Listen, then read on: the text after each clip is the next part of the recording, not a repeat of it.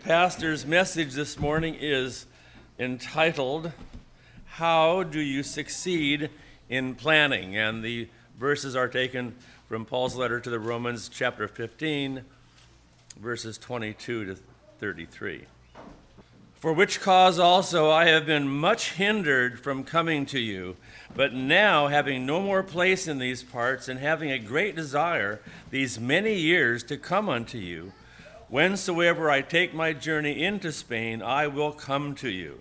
For I trust to see you in my journey, and to be brought on my way toward you, if first I be somewhat filled with your company. But now I go unto Jerusalem to minister unto the saints, for it pleased them of Macedonia and Achaia to make a certain contribution for the poor saints which are at Jerusalem. It hath pleased them verily, and their debtors they are. For if the Gentiles have been made partakers of their spiritual things, their duty is also to minister unto them in carnal things.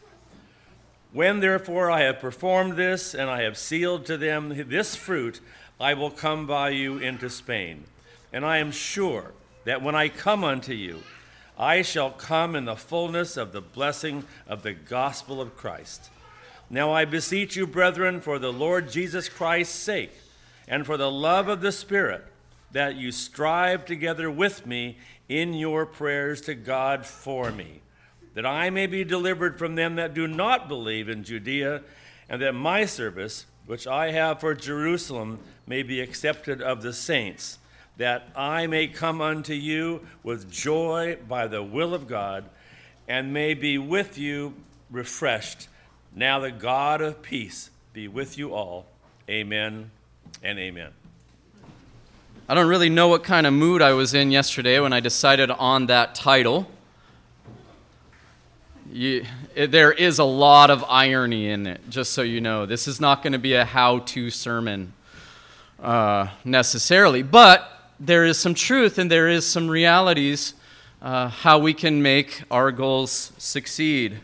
And we will see what those are. They may not be things, or it may not be something that you have thought of. 2021 has come to an end.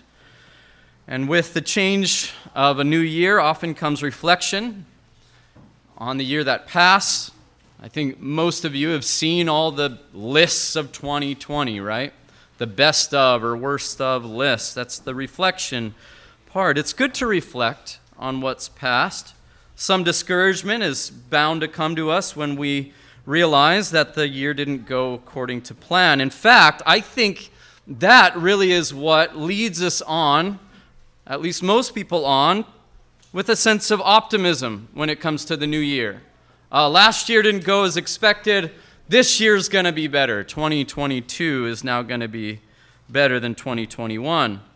And so we tend to look at the new year as a time of transition, a time of change. In reality, perhaps it's just a movement from 1 month to the next, 1 day to the next, 1 hour to the next, 1 minute, and 1 second. And time is going on, isn't it? Time is moving ahead as God has ordained it. Christ did not return last year, and so time moves forward according to God's purposes. I believe that Christians, you and I, if we are in Christ, must always land on a sense of optimism in life. Even presently, in our current condition with COVID-19 in the world, with all of the open and seemingly increasing wickedness of our nation and the people around us, even as we see many believers openly and proudly professing, maybe popular believers professing that they have left the faith, I still believe Christians should be optimistic. Our future, in fact, our present, is grounded on Christ's triumphant victory over sin, over our enemies, over the domain of darkness, over anything that could rise up against God and against his people. Christ has already won that battle. And we know that has been won because he's been raised from the dead. The resurrection means that we should never be confounded in a sense. We should never be depressed to the degree that we lack optimism as Christians. Now, we go through seasons. Last year for me, 2021, was a year that I probably preached less than any other previous year that I've been a pastor because of illnesses. Random illnesses that I didn't see coming and I wouldn't have expected it. And yet, that was part of what God had planned for that year. And yet, in that, God in Christ was reigning. He was still at the right hand of God the Father, above all rulers and authorities. And He has given us His Holy Spirit as the earnest of our future inheritance. And the truth that you will be conformed to the image of Christ is not in question if you are in Christ by faith now.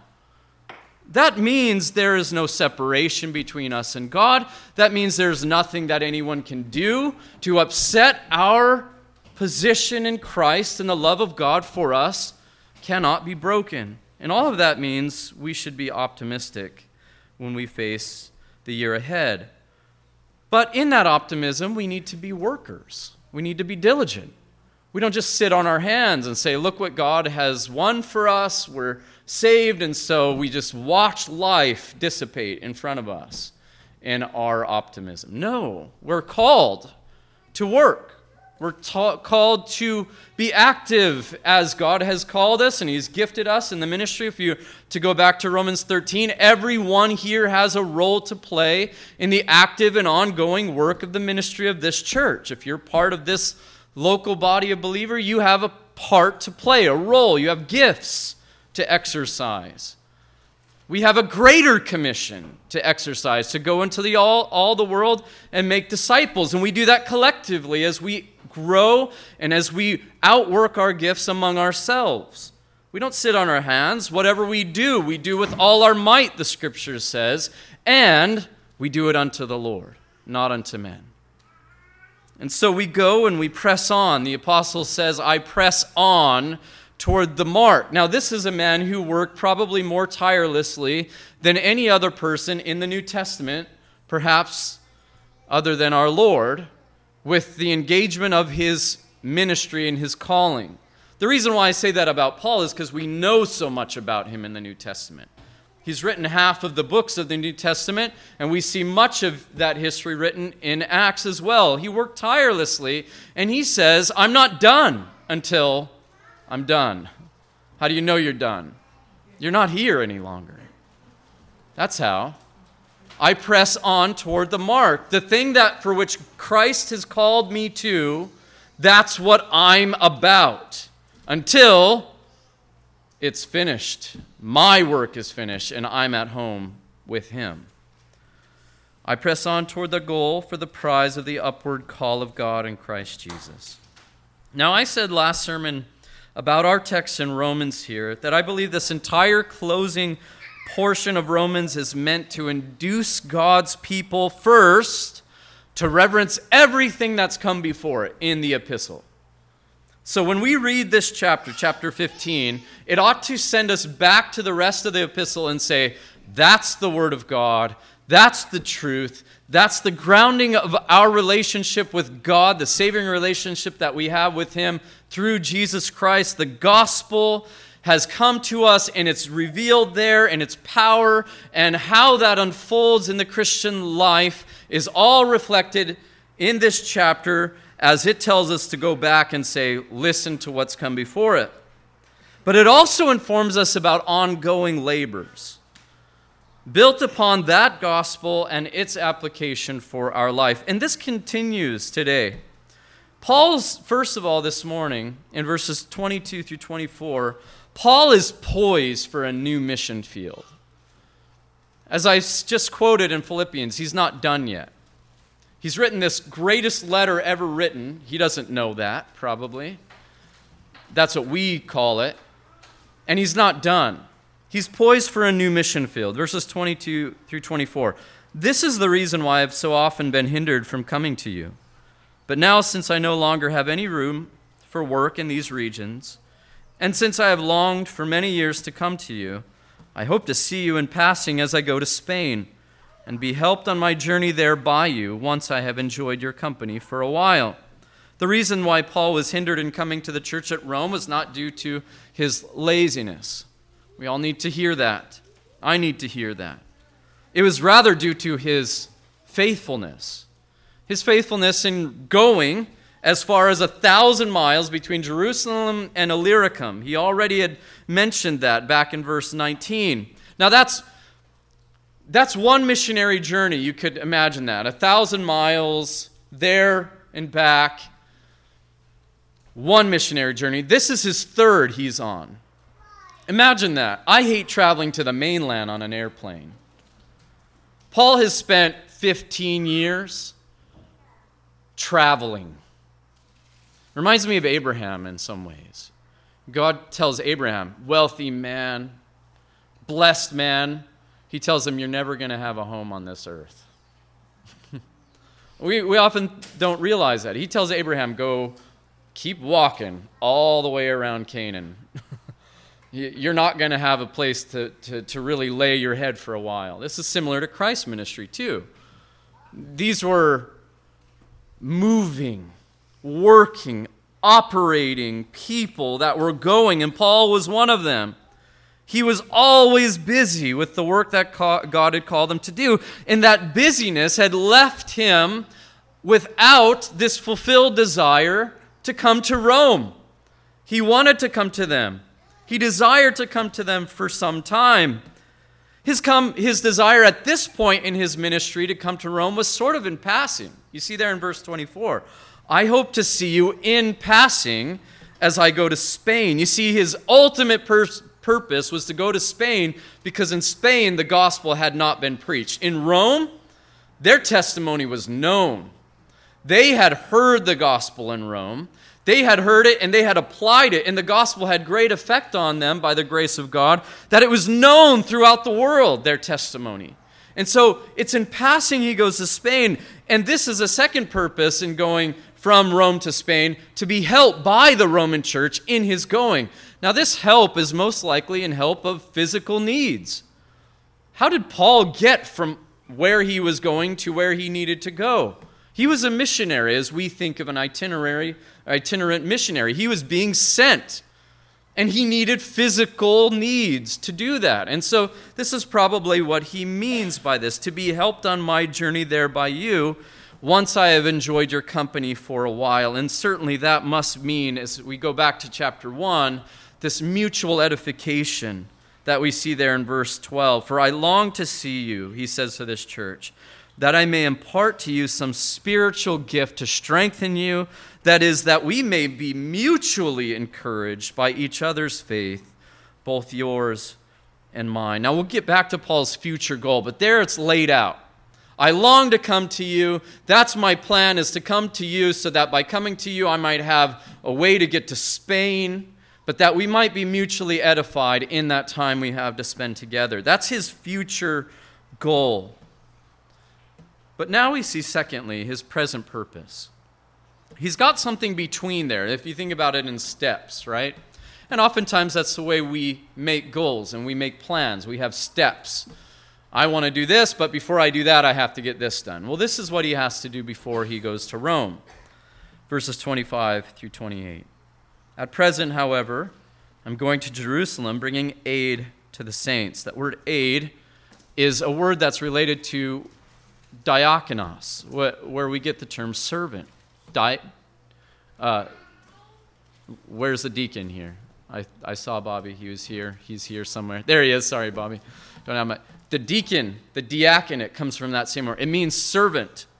To bring aid, to bring service to the saints. For Macedonia and Achaia have been pleased to make some contribution for the poor among the saints at Jerusalem, for they were pleased to do it, and indeed they owe it to them. For if the Gentiles have come to share in their spiritual blessings, they ought also to be of service to them in material blessings. When therefore I have completed this and have delivered to them what I've been collected, I will leave for Spain by way of you.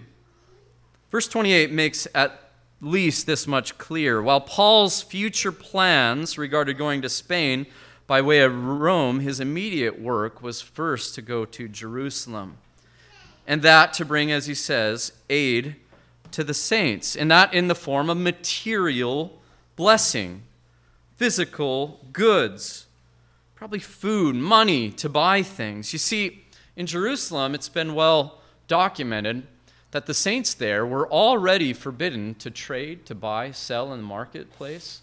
The believing Jews there were scorned. They were scorned by Rome, first of all, who didn't like any Jews, but then they were scorned by their own people. You see, they were following Messiah.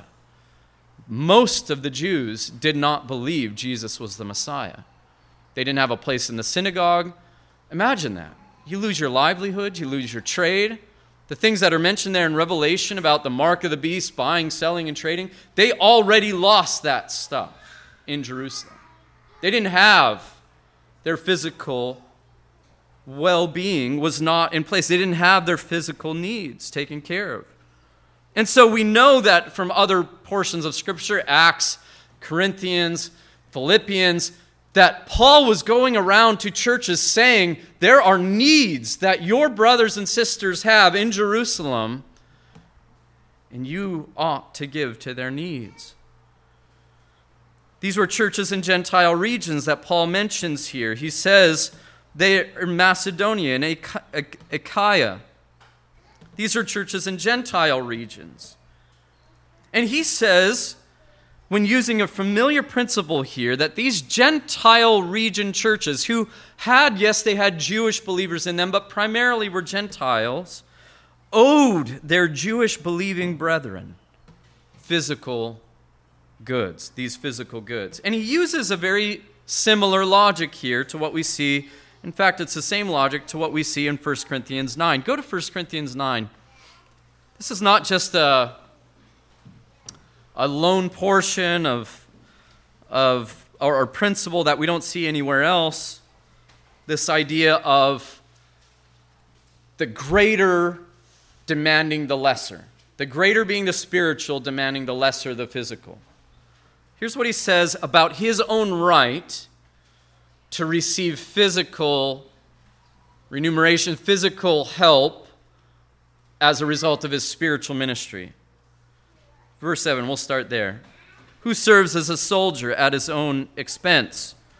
Who plants a vineyard without eating any of its fruit? Or who tends a flock without getting some of the milk? Do I say these things on human authority? Does not the law say the same? For it is written in the law of Moses, you shall not muzzle an ox when it treads out the grain. Is it for oxen that God is concerned? Does he not certainly speak for our sake? It was written for our sake, because the plowman should plow in hope, and the thresher should thresh in hope of sharing in the crop. If we have sown spiritual things among you, is it too much if we reap material things from you? You see, he's arguing, there's a logic, greater to the lesser. The greater is the spiritual, the lesser is the material. And it's the same greater to lesser logic that Paul employs with regard to these needs of the church in Jerusalem. The Gentiles have received a spiritual blessing which was not theirs to begin with. It has come to them, to us, through the promises given to Abraham, Isaac, and Jacob, and through the Jewish people, salvation is of the Jews. And Paul is saying that because we have a part now in this promises, these material or these spiritual blessings, first promised to them, that we as Gentiles have a responsibility, a debt, to meet the physical needs of our brethren, those who are trusting in Christ, who are of the Jewish heritage, their ethnicity, that we have a responsibility to meet their needs when they have needs. Now, what is Paul applying here? He's applying the law of love here. He is saying, in effect, that our brethren, your brothers and sisters, who go without physically, if you have the means and the capabilities to meet those needs, you have a duty to do so. Not just that you may, or that if you feel like it, you should, which you should feel like it, but that you ought to. What does he say here? He uses the term owe. You owe it to them. Let me say this in general. Love among the brethren is owed. You say, how can it be love? Doesn't it have to be willing? Yes, it has to be willing. But that doesn't mean it's not owed. Why is it owed? Because God so loved you. So also ought ye also love one another. Not you may, you ought to love one another. And that love is shown, Paul is saying here, in the gifts and the offerings that were given, as he says, willingly. If you go to 2 Corinthians chapter 8 and 9, you go to 1 John 3 and 4, you go to James 2, all of this stuff ought to be willingly done. And in fact, from those churches, they gave willingly even out of their poverty, Paul says, to meet these needs. What goes through your mind when you see a brother or sister in need? Oh, they just want my stuff. They just want what I work so hard for. I hope that, may I say this from this church and my own knowledge of what happens in this church, that is not the way that you live your lives. When I see needs in this church coming from whatever region, in the diaconate fund, whatever, this church is quick. I've never heard so much as a debate about meeting the needs of the saints in this church, and I commend you for it. And it ought to be that way. It ought to be that way, and it ought to continue to be that way. And God is praised when things are that way. Why? Because it demonstrates that God's love abides in you. If anyone has this world's goods and sees his brother in need, yet closes his heart against him, that's what you're doing. That's what we're doing.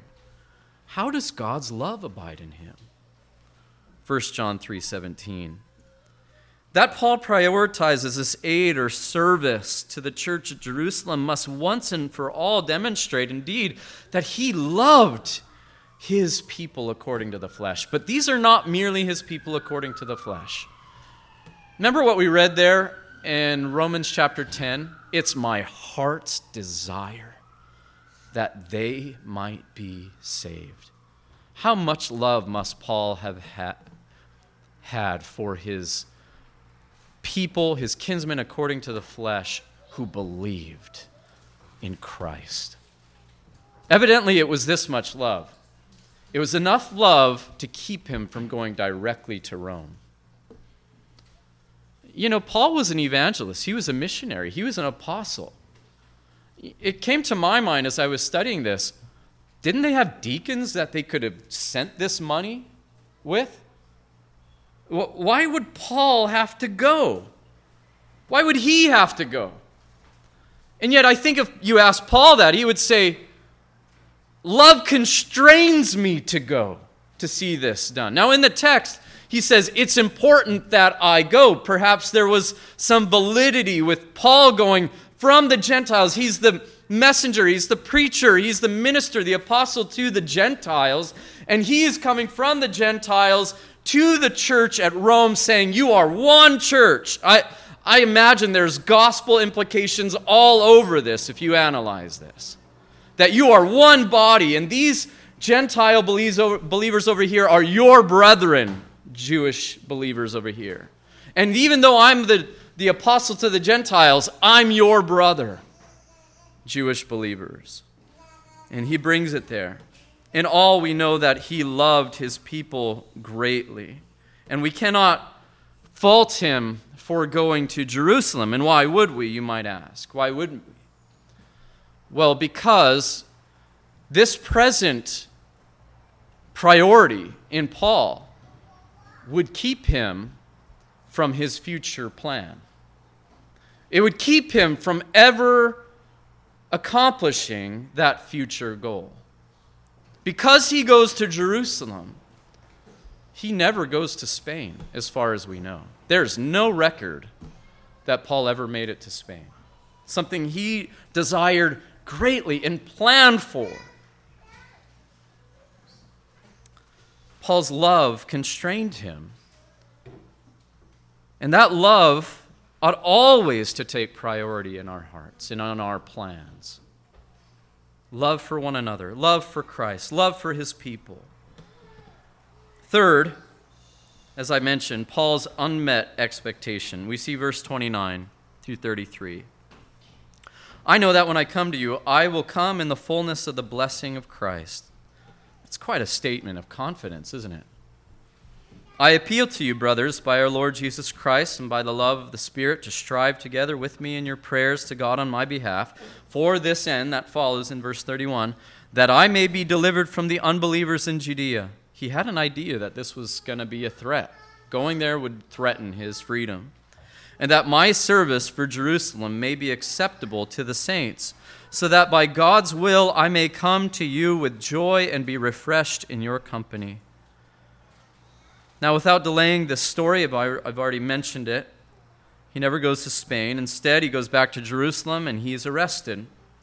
He spends 2 years in prison at Caesarea. He pleads for an audience with Caesar, and that's granted to him, and he's sent to Rome, not as a free man, but as a prisoner. As far as we know, that's where he lives out the rest of his life, and that's where he eventually is martyred, in Rome as a prisoner. What do we say about Paul's statement in verse 29? I know that when I come to you, I will come in the fullness of the blessing of Christ. There's a few things we can say. First of all, Paul is not a positivist. Now, I get flack because I say things like positivism cannot, in the final analysis, help you. And people say, well, we shouldn't be negative, right? As I'm so often accused of being, right? Glass half empty sort of a guy. Craig, what's that amen over there? Let me say it this way. Positivity is not absolute.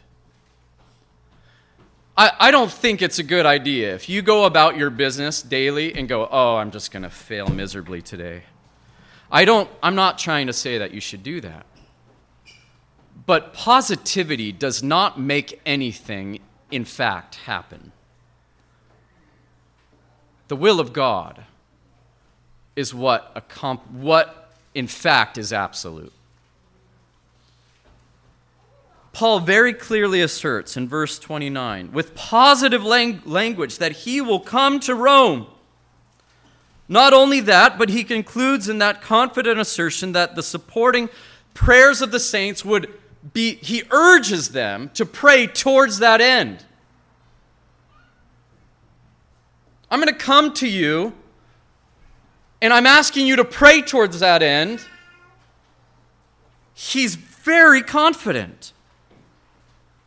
And he's including the prayer of the saints, of this well-beloved, faithful body of believers, to help support him in that end. But he doesn't practice or preach the power of positive thinking here. Nor is godly prayer here evidence or the prayer of the faith or prayer of faith based on positivism. Rather, he grounds his hope in verse 32. What does it say there? So that by God's will I may come to you with joy and be refreshed in your company. According to that verse, his certainty of coming is not equal to knowing the secret will of God. You can be positive about something. Hey, I've trained hard at this. I believe I'll do a good job at this test. Children, you work hard at your exams. You memorize what you need to do. You learn the right diagrams and whatever you're studying for. And you should be encouraged that when you come to testing day, you'll know what you need to know. and depend on the will of God to know it. You don't say, like James tells us, tomorrow I'm going to go into the marketplace. I've got all these great things to sell. I know people need them. I'm going to go there and I'm going to sell them. And I'm going to buy and sell and get gain. I know it because I've worked so hard. I know people need it. I've got all these buyers lined up. No, you say, if it's the will of God, I'm going to go there tomorrow. I want to be a good husband tomorrow to my wife. I want to be there tomorrow. And if it's the will of God, I will. It's not to say, oh, I can't do anything about it. No, we work while God is at work in us. That's why Paul is not sitting on his hands. That's why he's not saying, oh, I probably will never get to you. No, he says, I'm going to come to you. Pray for me. Because if it's God's will, I will, and will be refreshed. This is the way that our lives ought to be lived out, the way that our planning ought to be planned out. But there's also another aspect here that we see, another application. What about the discouragement that we often feel? You know, who loves to be doing something good, have plans that are good, and then because you did something good, the good plans don't come to fruition. You see what Paul has done here? He has a plan to go to Spain where the gospel has never been preached. He's got a calling of the apostle to the Gentiles. He's got everything beneath him to desire, to love, to see the church at Rome. He has this great goal of going there. And he loves the saints at Jerusalem. And so first he must go there. And because he goes there, he never goes to Spain. And so oftentimes we have discouragement because the goals that we set out, we don't have to have this vaunted sort of goal. This is a big goal. Maybe it's just something good. Last year, did you have a goal last year? You have a, what are those called? Resolution. The words escape you, right? A resolution. How many of those did you succeed at? Did you fail at some of them? All? That's usually the case. What, 79% of them never are successful? Does that mean you shouldn't make goals or make good resolutions? No. But where do you find your hope when your goals or your achievements or your desires don't come to fruition? It's probable that Paul is writing this epistle during his third missionary journey while at Corinth.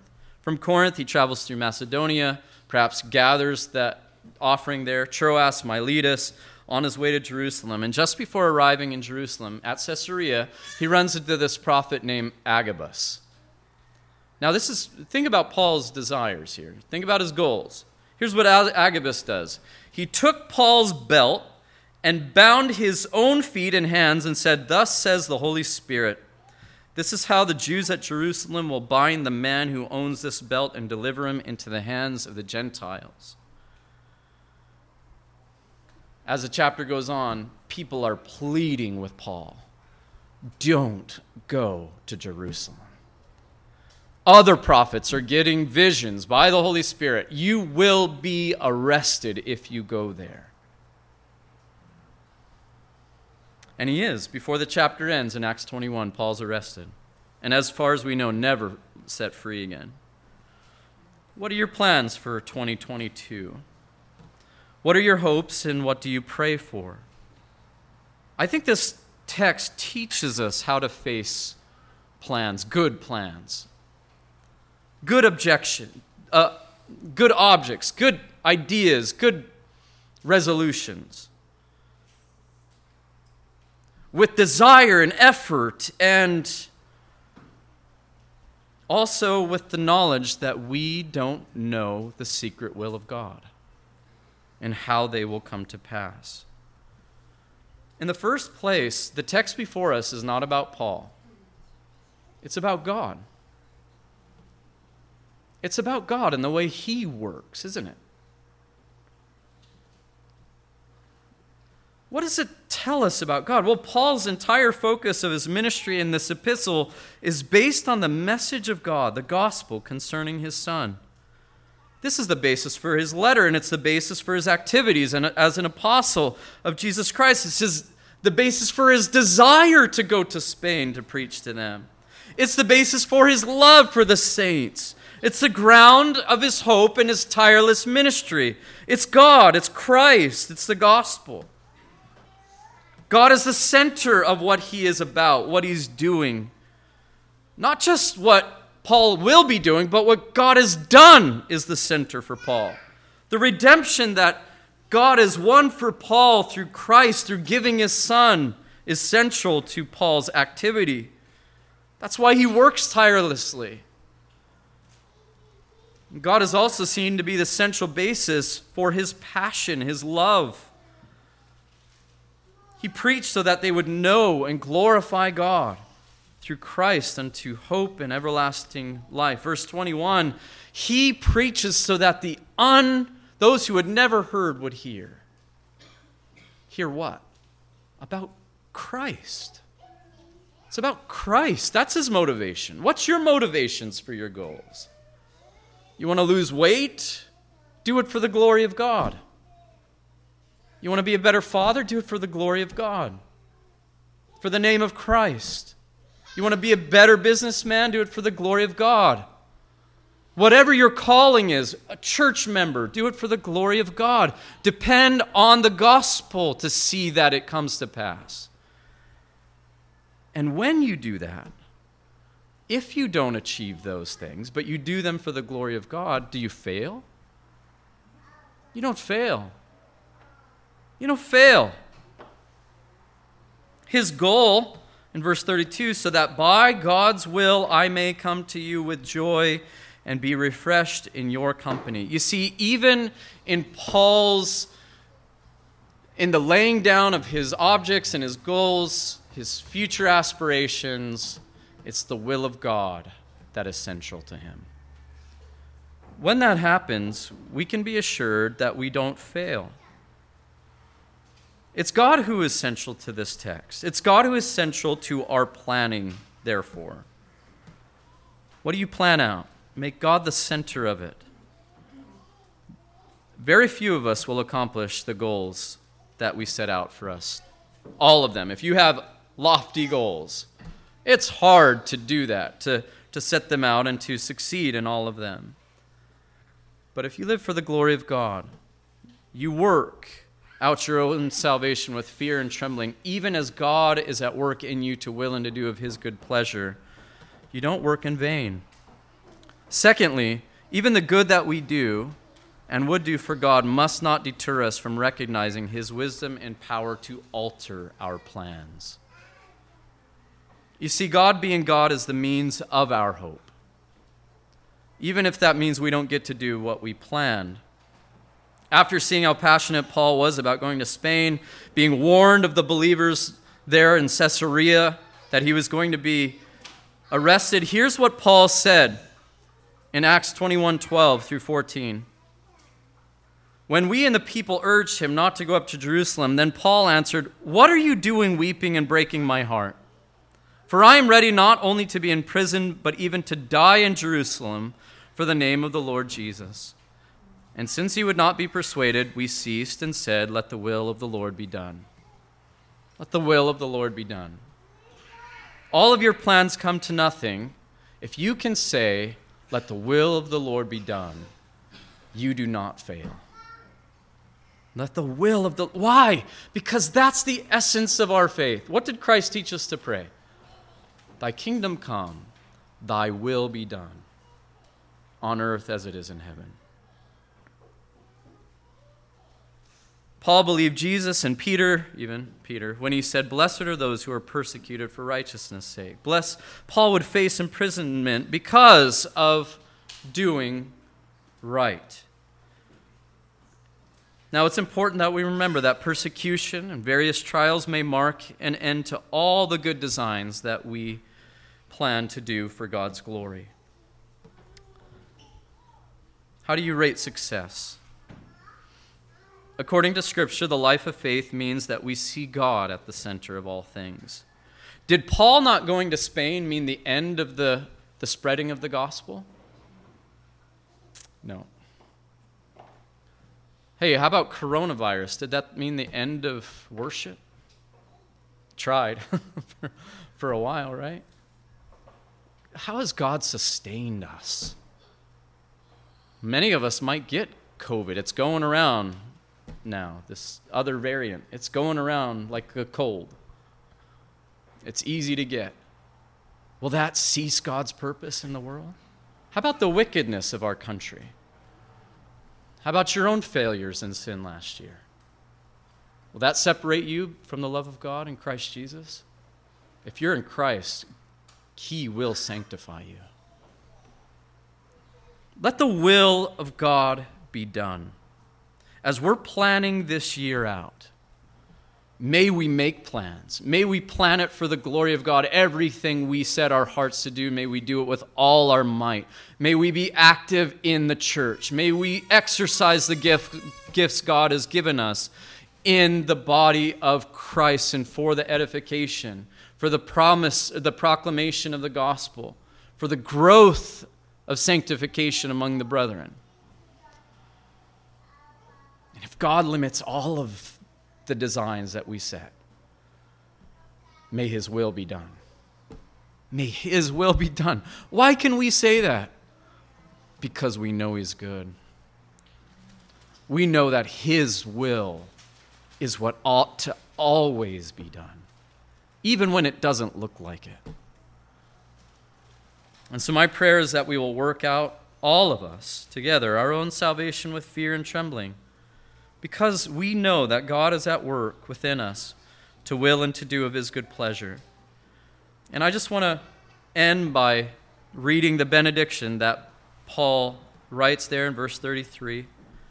May the God of peace be with you all, under any circumstances. Amen.